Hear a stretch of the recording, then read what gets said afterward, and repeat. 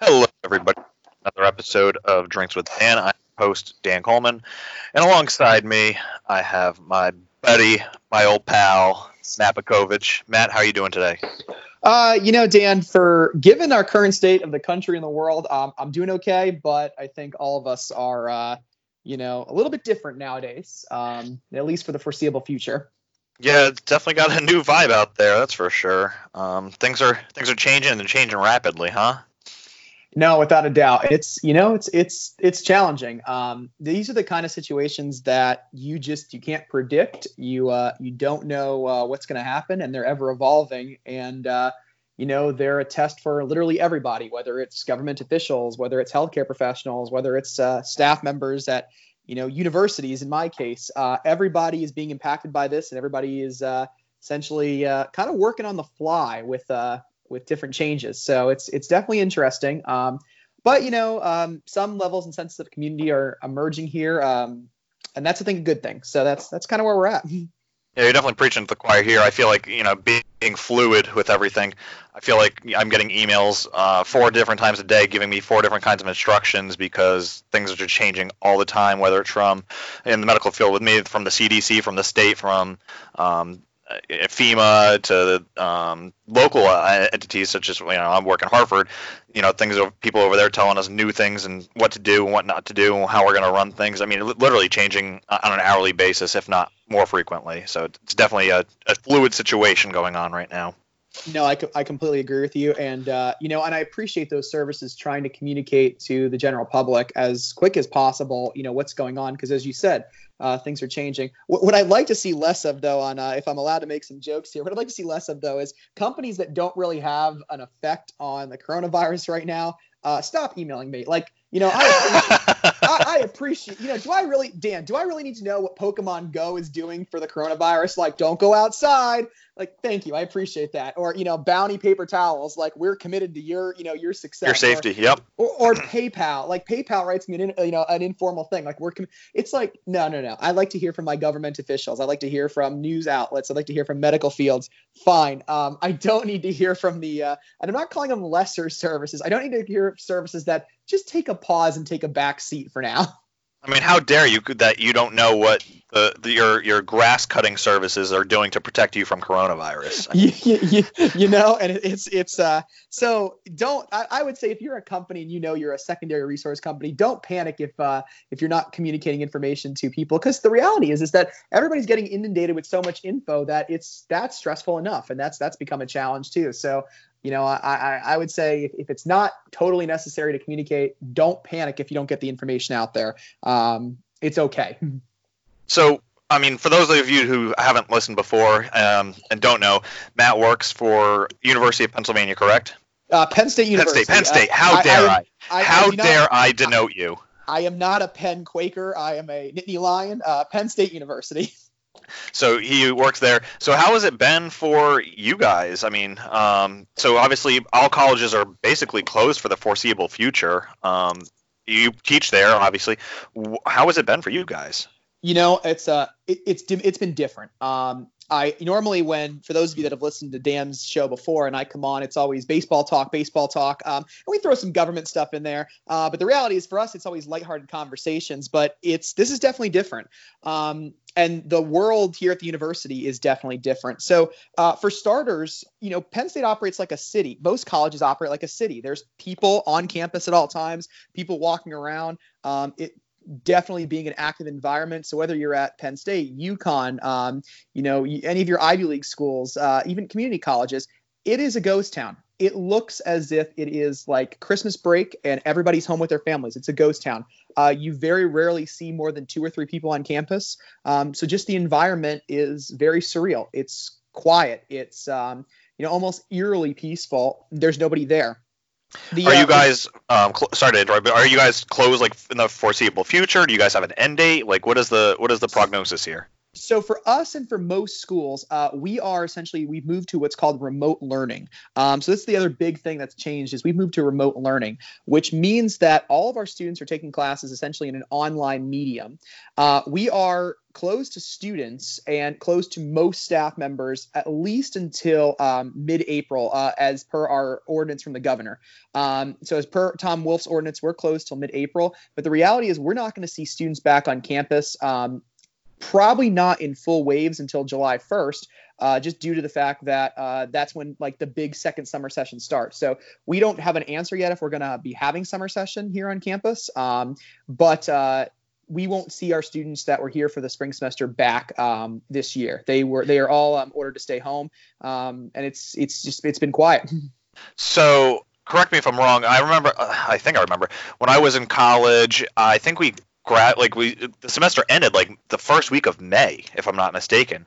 So how much sense did it make to come back like April 15th and then come all the way back for finals? Like to me, that makes no sense to me at all. Well, so our first proposal was to come back on April 6th. And it was to come back, was have to take a 3-week break and come back on April 6th. That would give us 5 more weeks of the semester. Give us a month and essentially 5 weeks and then finals week. And it would have been a great plan. But due to circumstances that are ever changing, as we both know, that plan was essentially scrapped to help flatten the curve of the coronavirus. And now it was moved to just not bring the students back at all. One, for safety concerns, and two, you're right, it's almost impossible to bring everybody back for 2 weeks, get back in the academic swing, and then dismiss everybody again. So those were kind of the two areas they focused on really when they made their decision. And this is the same really decision-making structure that just about every college in America now is facing. And all the faculty, we've had to learn a new skill set in teaching. We've gone to remote learning. So for me, I teach in the classroom. I hand out tests. I hand out quizzes. I interact with my students. I break them up in groups. We have this back and forth interaction. That all has to be done through the computer. So we still have the ability to deliver our objectives, our learning objectives, in an online medium. We just have to get really creative about how we're doing that and what we're asking people to do. So I'll give you like a simple, random thing for my golf class on a light note, and then I'll talk about my law class. But like my golf class, I have my students understanding face and path delivery of a golf club. So at home, they've had to take pictures in their kitchen using their, lines on the floor and the wall of the different paths for their golf clubs and send those in, and I critique those. So it'd be different in the classroom where they would interact with me and interact with each other in those lesson mediums. But we've had to make slight changes. My law class, for example, one of the projects that I have them do is evaluate risk problems on the Penn State campus. So that was, a project they would do in class. I've had to change that, and they have to evaluate how individuals and businesses are handling when people can't come to work, when there's a snowstorm or, in this case, a virus, or, I hate to say it, but a terrorist act. What's a risk management plan a company puts in when they have to operate under business hiatus? So we've had to change the thought process, but the message is still there. It's just done in a different manner, and it's definitely got me thinking a little bit more about my teaching. And I'm not the only faculty. There's about 3,000 of us, and we're all kind of learning on the fly of how to deliver school in a new and ever-changing environment. Right. So I remember for actually both my undergrads, when we go to class or whatever, I would say probably 30% of our classwork was done online via like a Blackboard or a Canvas or some kind of app like that. Did you guys have that prior to this? And if so, did you move more towards that medium to get your students to interact with each other? So we had all those systems in place. We would have discussion boards on Canvas, exactly what you just said there. We had online quizzes, and we have assignments that they would submit online. And I think your percentage is pretty accurate. Most classes that physically met in a room, maybe about 20% to 30% of the work was on that Canvas, but the other 80% or 70% was in the classroom. For us now, we've all moved to using the Zoom platform, which essentially means that everybody, a lot like Facebook Live or Skype messaging, everybody goes into a meeting space, and we can all see each other via camera and via microphone, and I can share my slides with the students, and they can see that material, and then I can call on them or ask them to participate, and they can speak from the comfort of their home. It's a bit slower than the classroom process because there's online delays and some difficulties with that, but that's really where we've moved to, and now 100% of what we do for a class is now all in a remote online delivery method, which, as I said, has posed challenges, but I think because everybody's in the same boat, there's a big community spirit, at least at Penn State, but I feel this is probably the same at other schools, where everybody's navigating this together. Like, this isn't just like one thing that we're doing that no other school is, or this isn't something that's just affecting college students. It's like a worldwide phenomenon. I've been reading a lot of these books on World War II, actually, to get some perspective on this, and reading some stuff about King George VI and Winston Churchill, and understanding the community spirit that goes into crisis. And because of that, I think people are being more receptive to the online learning and the changes and the challenges. And that's been comforting for me, knowing that, hey, we're all in this together. We're all working together. We're just trying to do the best we can, stay safe, and get people to the finish line.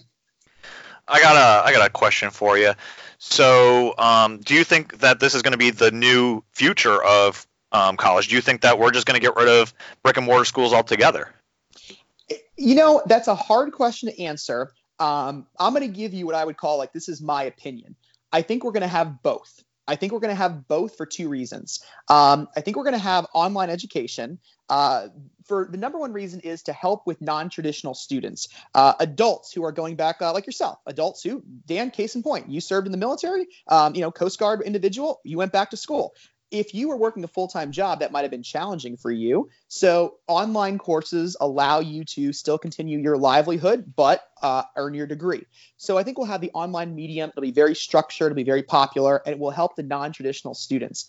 But we're still going to have our brick and mortar institutions, because there is something to be said about human interaction and conversing with people in the same room and in that environment.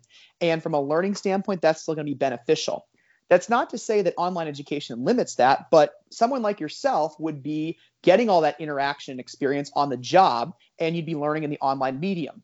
Whereas students, they're not a lot of them. I mean, some are working part-time jobs, but they're not in the same life experience stage as someone in the non-traditional environment. So they still need that face-to-face interaction, where you would get that at work, and then the education background would be replaced online. So I think what you're going to see is, after this time period, I would say in the next 10 years is my time frame, just about every college will have some form of program online that they're able to deliver in a remote setting to allow non-traditional students to go. And I think this sped up the time frame on that. And it made a lot of colleges think about the importance of that. So that's kind of thing I think where we're at for that.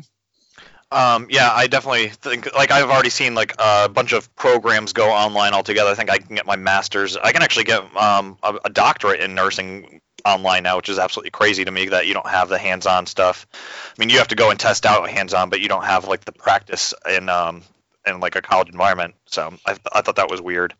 Correct. And the important thing colleges are going to have to do when they move to online programs is to make sure that those online programs still, teach transferable skills to the workplace. So it'll have to be monitored closely, and with good instructional design, I think it can be done correctly. It'll just have to be watched closely, just like anything new in the world.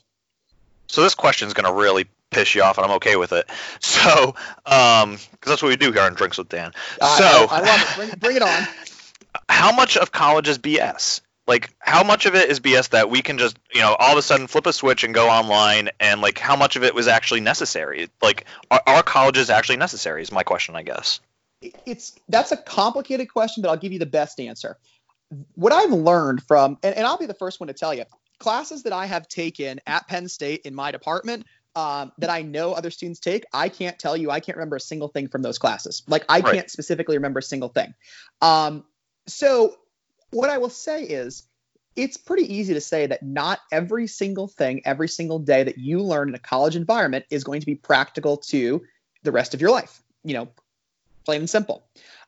Here's though where I will say, in terms of is the college structure BS, is that if you can develop it's more about developing the critical thinking skills, the innovation ability, and the soft skills to be very successful. So case in point, while you might not remember every single problem or comprehension thing that you learned in a classroom, you may have understood the way to solve problems, the way to gather information, the way to critically think about something or see all the options that you'll take with you. So in, an intro level art class, you might not understand, the 4 viewpoints that different people have about a painting.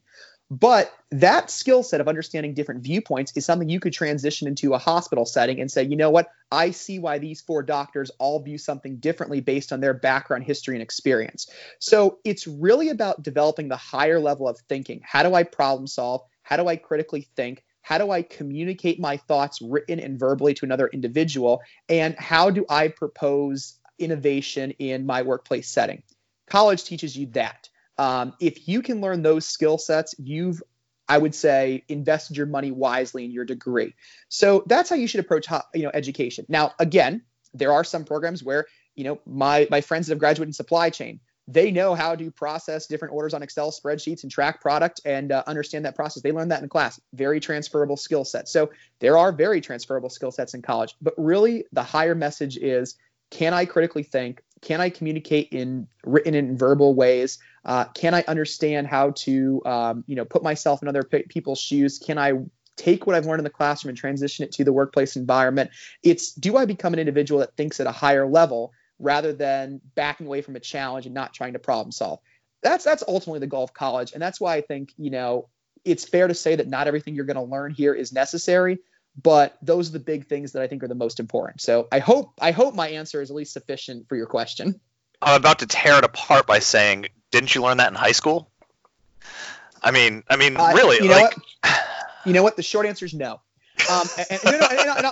No. And I will tell you why. The high school curriculum is designed for memorization. A high school curriculum tells you a fact. You memorize the fact, and then you regurgitate the fact on a piece of paper. I think if you look back at a lot of your high school tests, that's how high school is structured. High school is, can you memorize? Can you put that back on paper? Think about all the classes we took in high school. Think about that. Our tests were really based on, here's the material. Okay, do you know the material? And can you repeat that material? Mm-hmm. Whereas the college environment is theory-based. Why is that the answer? Where did this come from? How would you change that? Getting you to think differently about why this is the case. How would you improve that? We'll just use my World War II example. A high school lesson or history lesson would go over what happened in World War II. A college history structure would ask what could have been done different? What was the thought process here? How can we apply this to a different scenario? Where were mistakes made? How can we use this to prepare for the future? So that's what I would say is the difference is high school curriculums are designed for memorization and understanding, whereas college curriculums are designed to critically think. And that would be my comment to that. Well, I mean, I'm not going to say you're wrong. I mean, I remember in high school it was, World War II was 1943 to 1945 in the U.S. or whatever, but we never learned about why it started. And even in college, I guess. Well, I didn't pick history as a major, so I can't say that I didn't learn it in college. But I learned other things, I guess. But I don't know. I just feel like maybe I'm a little jaded because I think our high school education was pretty damn good, especially compared to like other places I've lived. Like comparing it to Florida, I feel like we learned in 10th grade what they were learning in 8th or something like that. So I feel like maybe our high school was above average nationally. I'd agree. Our high school education. I mean, even I went to the same school, same classes. I'd agree. Our high school education was great. I'm not knocking high school. I'm not knocking college. I'm just saying it's different. Here's what I will say, though. College isn't for everybody. I teach in a college environment. I think the American culture puts so much emphasis on the fact that you need a college degree to be successful. That's absolutely not the case. Here's a simple point. Look at a car coming out right now in 2020. And the math and the automotive skill set you need to fix that car. It's not your 1980 Chevy that you can do a simple oil change and a tune-up on. It has a complex computer system and processing unit that is super hard to fix. People that go to trade schools and learn how to do that, I don't think that we should as a society demean that person or say that's not the same as a college degree or that's, a college degree is better. That's an honorable skill. It's a successful skill and a challenging skill. So I think my comment would be, college isn't for everybody and that's okay. And I think in society, we need to start thinking about the fact that people can learn in different environments and people can do jobs and work that don't have to be done in a brick and mortar 4-year institution. And we need to invest in that. We need to invest in the manufacturing industries. We need to invest in the environmental industries and in some of these companies that, are non-traditional in terms of training. And I think you'll have a lot of success with that too. So I would say, from an education standpoint too, you don't have to have a college degree to have a very successful life. There's other options. There's other trainings that are just as challenging, are just as involved with learning, and are very successful for a lot of people.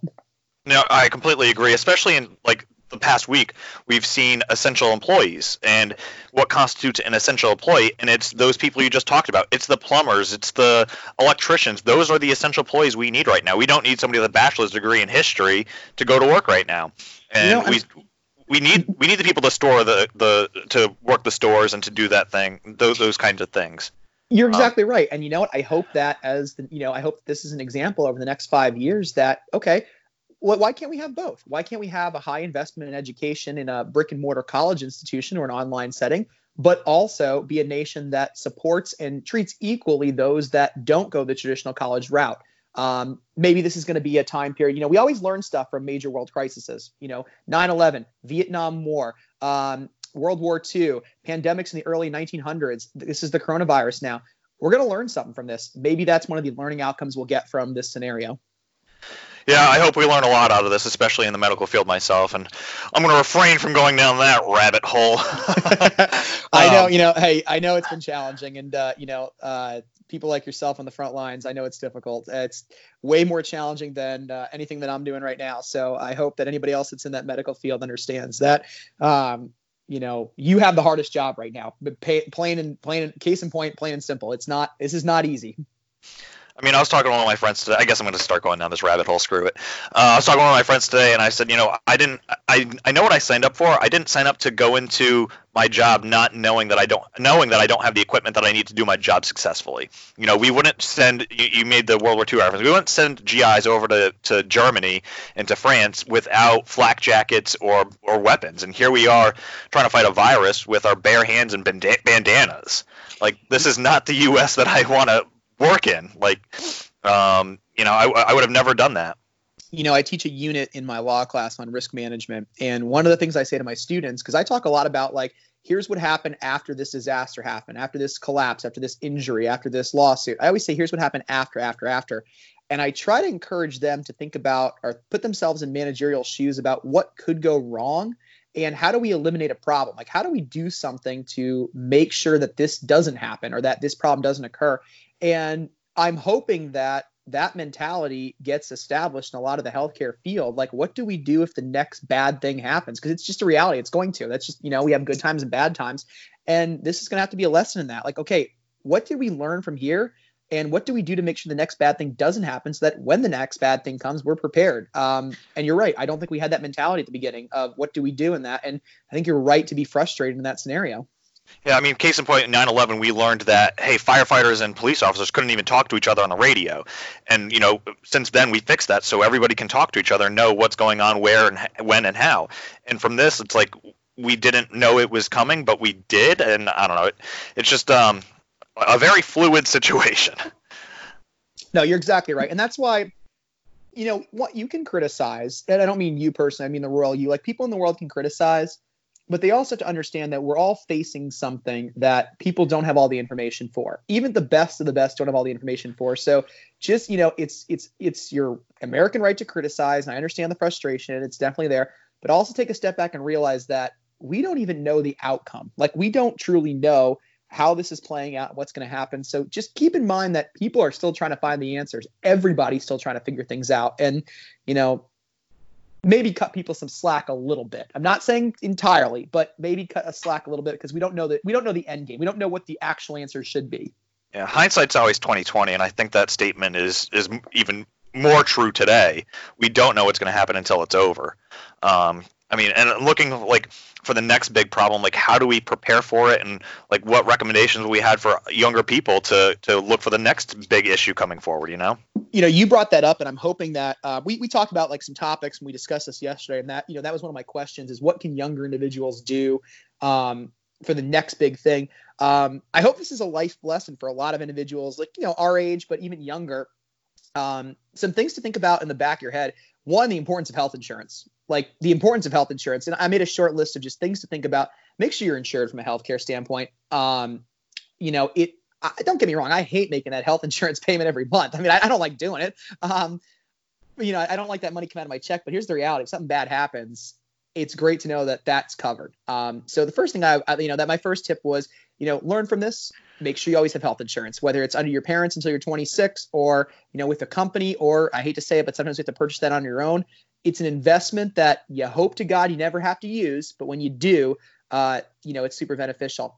Second thing, my dad has a saying, we've heard Mr. B all the time, his comments about grilling and life, but he's got a great saying. When it rains, it pours. What he means by that is when bad things happen, it comes, full force, it piles on. So when it rains, it pours. Here's an example of it's raining, it's pouring, and it's not letting up. Right. His advice to that is build a nest egg. Save your pennies. I recommend for individuals, something to learn from this, put away 6 months worth of expenses. Have a nest egg available. And I don't mean a nest egg you invest in the stock market. I'm talking cash on hand. You can put it in a savings account that gets your 1% to 2%. Fine.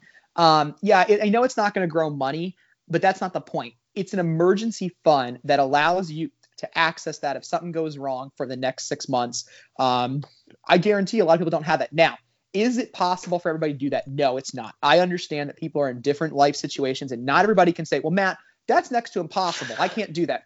I get it. But if you have the opportunity to do that, if you have the opportunity to cut expenses, even if it takes you a long period of time, maybe it takes you 5 years to do that. But who knows? In the next 6 years, Dan, you and I might be talking about something else that happened bad in the nation.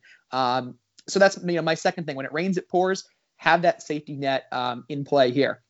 So those are my other things. I mean, and you kind of hit the nail on the head with cash, but I also would like to echo that and say not only have cash on hand, but also put away money in a 401k at a young age. Whatever your job will match on, if they even will match, do the max that they'll match. Whether it's 5%, 4%, 6%, whatever it is that they'll match, do it young, because the older you wait, the more money you could lose in a situation like this. And Dan, you guys can't see, we're talking via audio, but that's my third tip. So Dan, you already covered that. Oh, my bad. No, not bad at all. Excellent point on that. Put that money in. And look, here's just a little side note, guys. Stock market's low right now. If you have money, start investing it. It's going to come back. Historically, the stock market comes back. Yes, we have a recession low. Buy low, sell high. Only thing I ever learned in Finance 101. I learned other stuff, but buy low, sell high. You got some money, start investing it in the market, at a respectable and slow rate. But yes, start those retirement plans, those investment things early. It's a very smart move to do at a young age. It's a great idea. The other two tips I had on here were think about investing in, if your body is your paycheck. I used to love this. I call it the Rob Gronkowski rule. All right? The Rob Gronkowski rule. If your body's your paycheck, maybe it's not the greatest idea to have a Gronk's party cruise where you and your boys are doing lemon drop shots with big sunglasses and eating chicken wings, okay? Maybe not the best thing in the world to do. Here's the thing. A lot of us have jobs that our bodies are paycheck, meaning that if we physically can't go to work, we can't do our job. Like if we break a leg, or if we get sick, or if we get ill, or if something happens to us, we need our body to do our job. Consider investing in short-term or long-term disability insurance.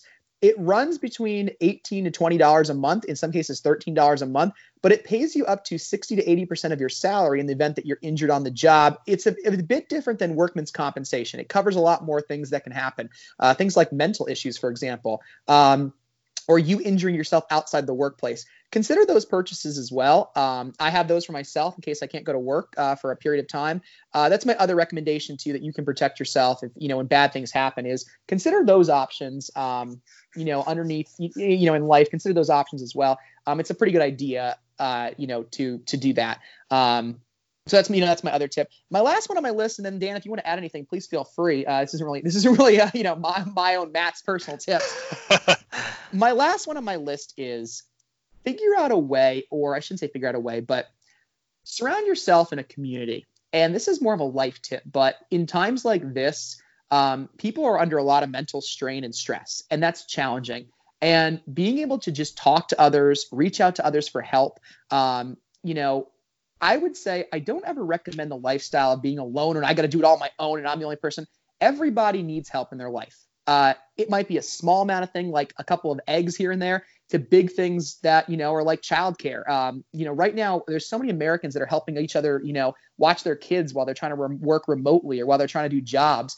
That sense of community, that sense of helping each other, the golden rule, the being a kind citizen, those are needed in times like this. So, try your best as you're going through life to surround yourself with people that you can rely on, that you can help, and vice versa, that can help you. Because times like this is when you need those individuals the most, and that helps strengthen the bonds of friendship and, camaraderie so much better. So, just Dan, you and I talking, and during this time period we're quarantined, it's a good, it's a good stress relief for me. Not getting to talk and chat with all my students. Having those relationships with people, I think, is really important. So, my last tip is you work to build that sense of community. Don't be that person that kind of shuts themselves down from the world. Like I said, you don't have to be friends with everybody, but having a couple people you can rely on and talk to in tough times, believe me, it goes a long way, really from a mental health standpoint and, in times of crisis. So build that friend network. They always tell you to build the business network. That's great and that's important, but equally as important is build that friend network that you can rely on, that can help you in times of need. So that's really my tips of what to do. What can younger individuals do in the difficult situations? And Dan, if you've got any other ones, I'm all ears, because I'm always here to learn. The only thing I might add is to use the benefits that you're given to you, whether it's from a job or not or whatever. So for a case like you kind of alluded to your mental health. If your work offers you some kind of EAP or employee assistance program for just to go talk to a counselor for 12 sessions for free, use it. I've used it in the past. I was going through stressful situations in the military. I mean, people have it now in the ER to go talk to people and be like, hey, this happened. I tried to do X, Y, and Z, couldn't save them, whatever. It kind of just keeps you sane, and it keeps it away from the people like your friends that you don't want to know, hey, this happened to me, and then you have a breakdown, and then you end up in a hospital or something. I would say use whatever programs are available to you, and most of the time they don't cost you a dime. It's built into your you pay for it without even knowing, coming out of your paycheck. Not even on top of your supplemental things like you mentioned, disability and things like that. It's just given to you for free, and they expect you to use it, so you should use it. No, I think that's an excellent point. And, and this is a time period when people need to know that and should take advantage of that too. So, spot on that as well. We'll add that to the list. Kind of going off that, job market has kind of changed from power going from, the big, I don't want to say the big wigs, but the big wigs to the employees themselves. How do you think that has changed the job market and the outlook on that? Oh, I can comment on this really well from teaching human resources and working as an internship coordinator. It's turned on a dime. Okay. Unemployment rate, Dan, correct me if I'm wrong. We were between 3% and 4% over the last couple months, right? Does that sound right? You're my fat guy on that. That sounds about right. I know it's going to jump up to close to 20% apparently. Correct. In the next week. So I would say it was probably 3 or 5%. I would agree. Correct. So what I talk about with my classes is when unemployment rates are low, it's hard to retain good employees. They have the power. They can demand different things. They can demand higher wages, and they can demand stuff because they have options. They have choices. They know that there's not a lot of other people that can be replaced. We just went from that power structure to a complete shift on the dime, where companies have all the power now. And they can be very selective in what they offer in salaries and in their hiring practices. Again, we're gonna go to my dad again. He sometimes uses a phrase, "You're only a number," referring to the fact that when it comes to this type of setting, we tend to now view employees as numbers, and we can dispose of them quickly, and we can companies have more power now in this setting. So that's where the industry is now moved. And this is not just, my industry, which is very hospitality based. This is all industries. The companies now have the power in terms of the employees they hire, how they pay them, and the work they ask them to do. So my tip and thought process to that is, from kind of two ends. My first tip to high level companies is remember that you're dealing with people, not items. And I say that in a sense of, remember that, even though that, people are numbers, and people, you have salary decisions to make, and you have to cut stuff, and you have to, select the best people. Remember, you're dealing with human beings, not items. Human beings have feelings, they have lives, they have situations, they have things outside that. Keep that in mind. I'm not saying, you're going to be altering your plans drastically, but understand you're dealing with a person, not an entity. And then my reverse to individuals is, now more than ever, you got to separate yourself. They tell you about business networks. They tell you about professionalism. They tell you about being the best. Now more than ever, you got to separate yourself. You have to prove to a company what you can do that others can't. The age old question, why should I hire you? You better have a stellar answer for that. And if it's I'm a hard worker, you need to revamp that answer, because everybody's a hard worker. And sometimes I get students in that'll like give me that answer, and I go, okay, let's work on that. You got to separate yourself. Separate yourself and say, why is it that I should bring you on board?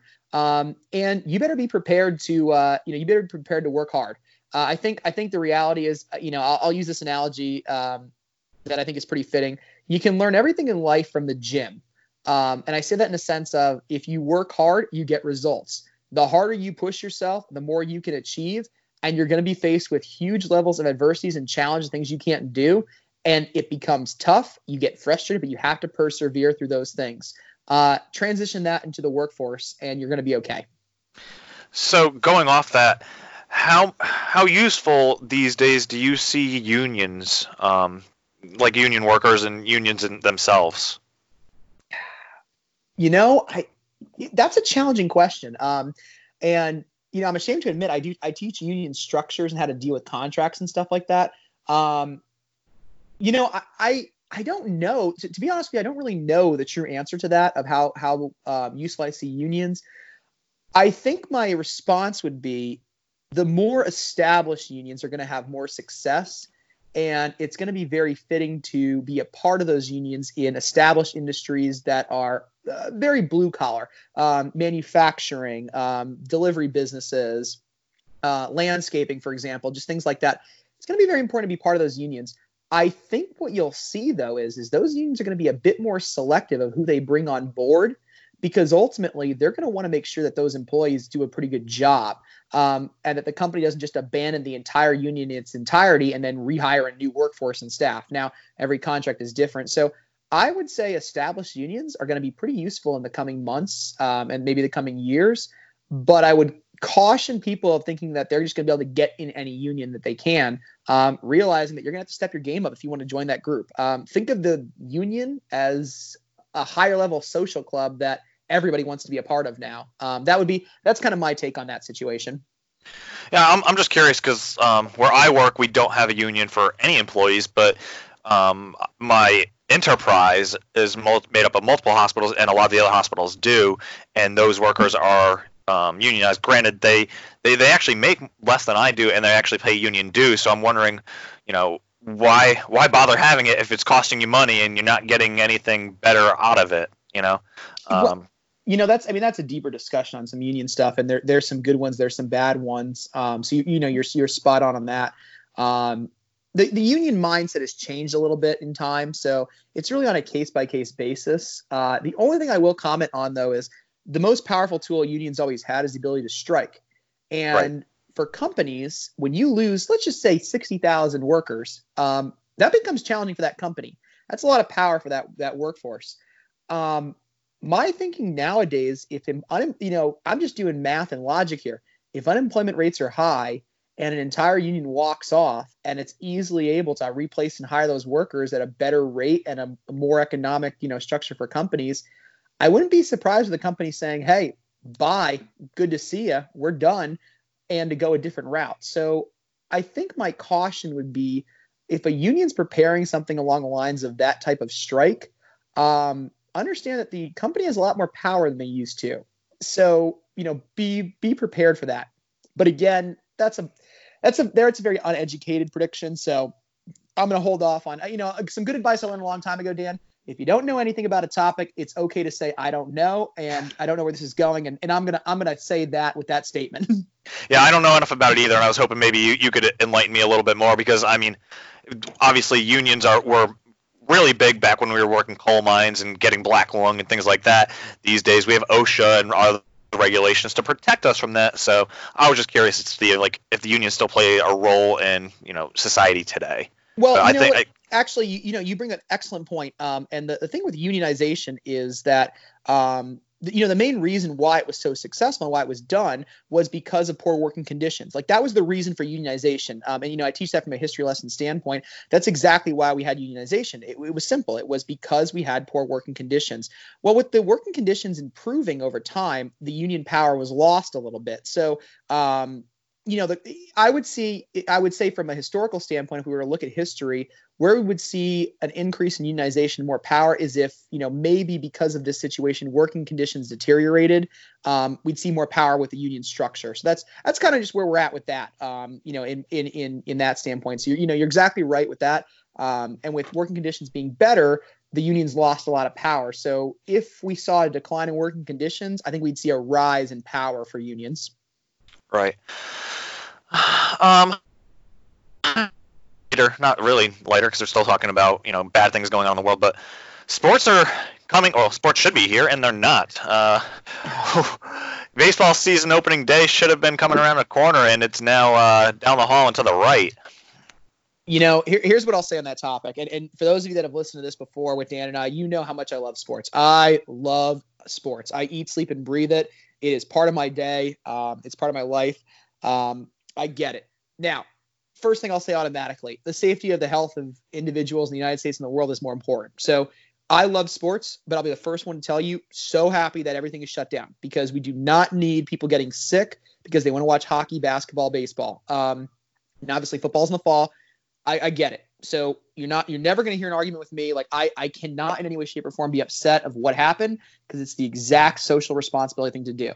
My biggest concern with sports being shut down is, kind of two parts. Part one is sports industry is a $71.8 billion industry. And in case you're wondering where I get that, that's a quote from one of my slides I teach in class. So I don't just pull it out. 71.8. I don't just pull it out of thin air. A lot of people job-wise are impacted with that, and that's unfortunate. A lot of people who live paycheck to paycheck work in some of the industries in sports, and that's hard to hear that they're out of work. So, there's a challenge with that. The other thing, too, with not having sports are the lifeblood of cities. You look at – I'll use my Philly example. When the Eagles win, the town is happier on Monday. If you actually look from a statistic standpoint, tipping is actually 20% higher on a Monday after the Eagles win than it is after an Eagle loss. People are more cordial. They're excited. They're happy. That's not a secret. People in different towns band around sports. It's also a way to showcase the community. Case in point, Dan, I'll give you a question here. What is the only thing you know about Green Bay, Wisconsin? The Packers and cheese. No, spot on. You're exactly right. I always say this to my class. Cheese. We know about that. It's a unique thing about Green Bay, Wisconsin. Aside from that, nobody knows anything about Green Bay, Wisconsin. But it's a way to showcase community pride and community spirit. We know about the New Orleans and the French history, because of the Saints. We know about Bourbon Street and a lot of those things because of the New Orleans Saints and their connection to, their French history. So, it's a way the community shows off, bands around things. You might be a Republican, a Democrat. You might be from 20 different races, economic backgrounds, lifestyle choices, in different situations. Everybody in that arena at the Wells Fargo is going to be different. But when Joel Embiid does a tomahawk dunk in front of everybody over, we'll just use a Boston Celtics players, the entire arena cheers. It's something we can all get behind and all support. Missing that, it does a lot of damage to one's psyche. And, it's okay that people say, oh, you shouldn't be so invested in sports. It's not about the sport. It's about having a commonality that everybody can talk about and everybody can band together with, and everybody can celebrate in a positive way. Eliminating that is challenging, and that's that's hard to hear. Don't get me wrong; it is exactly what should happen, and it is exactly what the league should be doing, and I have no objection to that. But it's hard not to showcase that community spirit and not to see that, because it's a daily part of our lives, and that's been tough for a lot of people, and especially myself, who in a week span, my connection to Penn State baseball, to Penn State basketball, to our hockey team in the playoffs, to our summer league here in the State College Spikes, to my Philadelphia 76ers, to my Flyers, all disappeared in an instance. And that was a pretty big hit to myself, and that's been challenging. So I know I'm not the only person in that, that world, and that sucks. But hopefully down the line we see those sports come back, life gets back to normal, and we go back to cheering on our teams. Yeah, I was just like, I've gone to baseball games. I'm not a baseball fan myself. I don't have a team that I root for. I'll just go to any game because I don't really care. But football's my thing. And, the draft was coming up in April, which has now been basically moved to an online format, and that the draft is the way to showcase a city. And we were going to showcase Las Vegas this year, and now that's not happening. And I was just thinking, like, the city was going to put on a show. They're going to bring out the red carpet for the entire NFL and the entire world to come down. 2 million people went to Philly when they did it there when I was there. Just brings in a bunch of people and a bunch of money, and now they plan on having that, and they don't have that anymore. And the economic turn on this has got to be absolutely horrible, that they're not going to get back. You're without a doubt, you're spot on with that. But not only that, there are so many ramifications that are going to occur because of simple situations like this. I'll give you a small one. Last year, as you know, Dan, I took 25 of my students to Nashville to work on environmental causes for the NFL draft.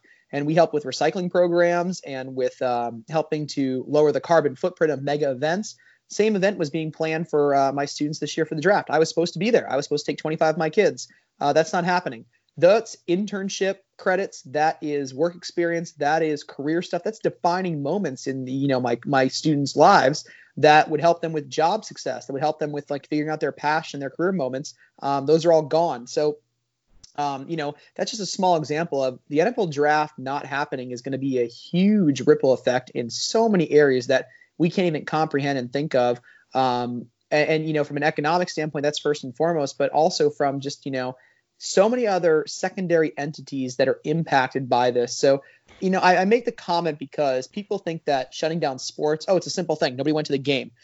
What most people don't realize is how many other industries are impacted by sports not being in existence. Of course, Dan, you remember the Hartford Whalers used to be our hockey team up in Hartford Sure for a number of years. There are restaurants. Steve Jones, our play-by-play announcer, he's from Fairfield, Connecticut, here at Penn State, grew up in the Connecticut area. He talks about how there are businesses and restaurants that still have not recovered from the Whalers leaving Hartford and moving to Carolina. Restaurants and bars that are impacted by people going to game day stuff. So, the draft is a perfect example of how, yes, okay, the NFL is not going to get their TV ratings for that and their advertisement revenue. Fine. But the hotels in Las Vegas aren't going to get those rooms. The hospitality packages aren't happening. The student trips aren't happening to help volunteer there. The dollars and economic value in the restaurant is all going downfield. There's so many ripple effects that are, not realized at the beginning, but are going to be very impactful that are opposing challenges. And those are the hard things to swallow for somebody like myself who loves sports, but also understands how important sports are for other businesses outside of his own industry. That's going to be difficult. Yeah, I mean, I hope that the NFL doesn't get involved in this whole Corona thing. I mean, I really hope this thing's over. I hope it's over in the next 10 days. But I mean, as a medical professional looking at this, it's going to go on for months, and I honestly don't know if we're going to see the end of basketball season. I think they're just going to call it as is, and that's just my go-to feeling, because by the time they're going to play again, it's going to be the next season, unfortunately. You're going to lose half the season of golf if this keeps going on, and I know you love golf, and I'm looking at that, and I'm like, I don't know how much of this we can resurrect. The Masters is gone. How much more can we keep? No, you're spot on that one. To add into that with the NFL season with the NBA, another thing that's a ripple effect on this, the NBA athletes are having a hard time staying in shape. They can't go to their gyms. They can't go and work out. They can't practice. So if you bring the NBA season back, is it the same NBA players? That's just a simple challenge here.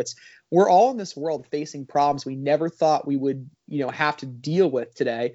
I never thought that the only place I could go was the grocery store right now, but that's a reality. So, you're right. I hope people are practicing. I hope people are actually taking this situation seriously, practicing good social distance rules so that we can flatten the curve, so that we can, we can move into a way that gets us back, or gets our societal things back that we love and enjoy. And I will say to those that are still considering this a joke and, packing beaches and clowning around and not doing what they're supposed to do, stop being selfish. Stop being a selfish person, because your actions affect so many other people.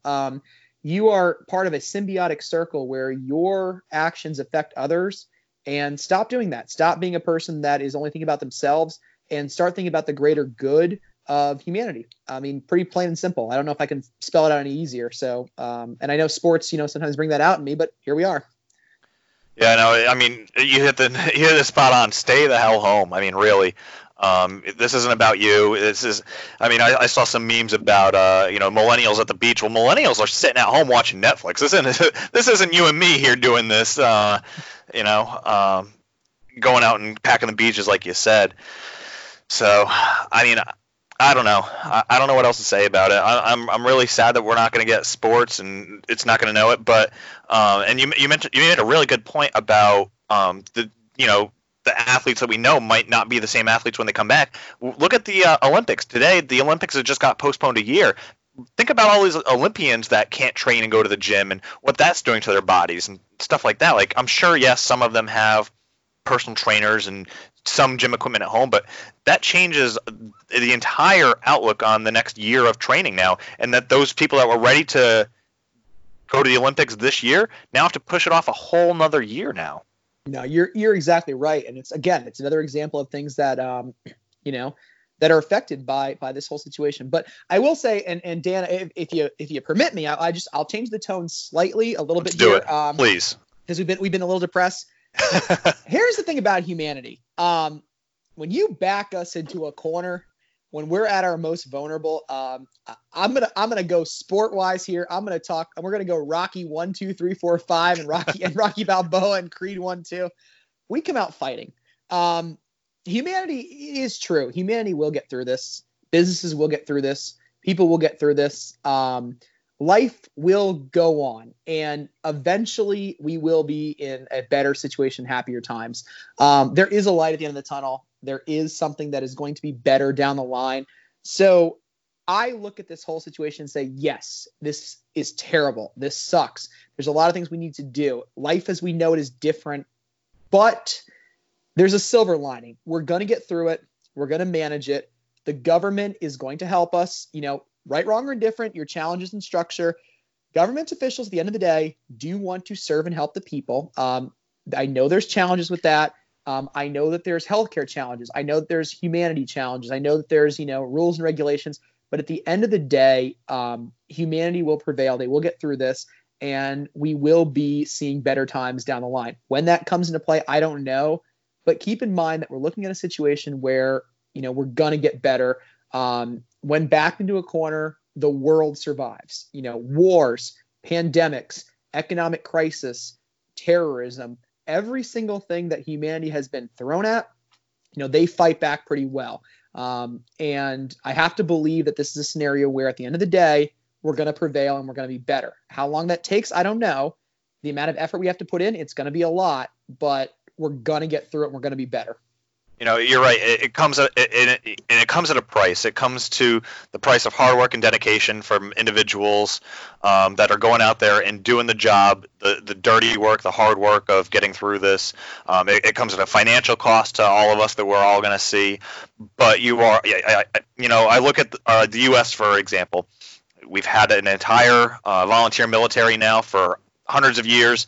And I guess we've only lost we've never lost a war. We lost a skirmish in Vietnam. I will say no. I will go back. Historical records. The United States has never lost a single battle during the Vietnam War. The United States never lost one single battle during the Vietnam War, according to historical records. I agree. We can debate that at another Drinks with Dan on a lighter note. But we're still back-to-back World War champs. So. But I look at that and I'm like, you know what? We did that with an all-volunteer force, and we can prevail and we will prevail. It just will come at a cost, and we have to look at this and say, you know what? We are going to lose people. We already have. We're going to continue to. However, we are going to push through it, and together we can do more than what we can do alone. Well said, Mr. Coleman. Well said. Matt, that's about all I wrote. You know what? I think we hit on my topics, and hopefully for those that are listening, they appreciate our back and forth. And hey, as I said, life has changed. Our usual Drinks and Dan conversation involved me picking the champions of baseball and us debating, which pitchers and managers are the best. But times are different, and hopefully that some of the stuff we talk about today resonated with those that listened, and thanks for joining us and letting me come on and chat with my good friend of Dan. At this point, we're at 26 years of friendship, if my math is correct. We met at the age of 4, so that is accurate. That is highly accurate. You know what, Matt? I promise you next time we come on here, or I have you on here, we're going to talk Tom Brady. We're going to talk Cam Newton. We're going to talk, hopefully, a lot more sports. And hopefully this virus is not taking a toll on either of us. I wish you the very best. I hope you stay safe. I hope you stay healthy. If you ever need anything, obviously reach out, and that goes for anybody listening.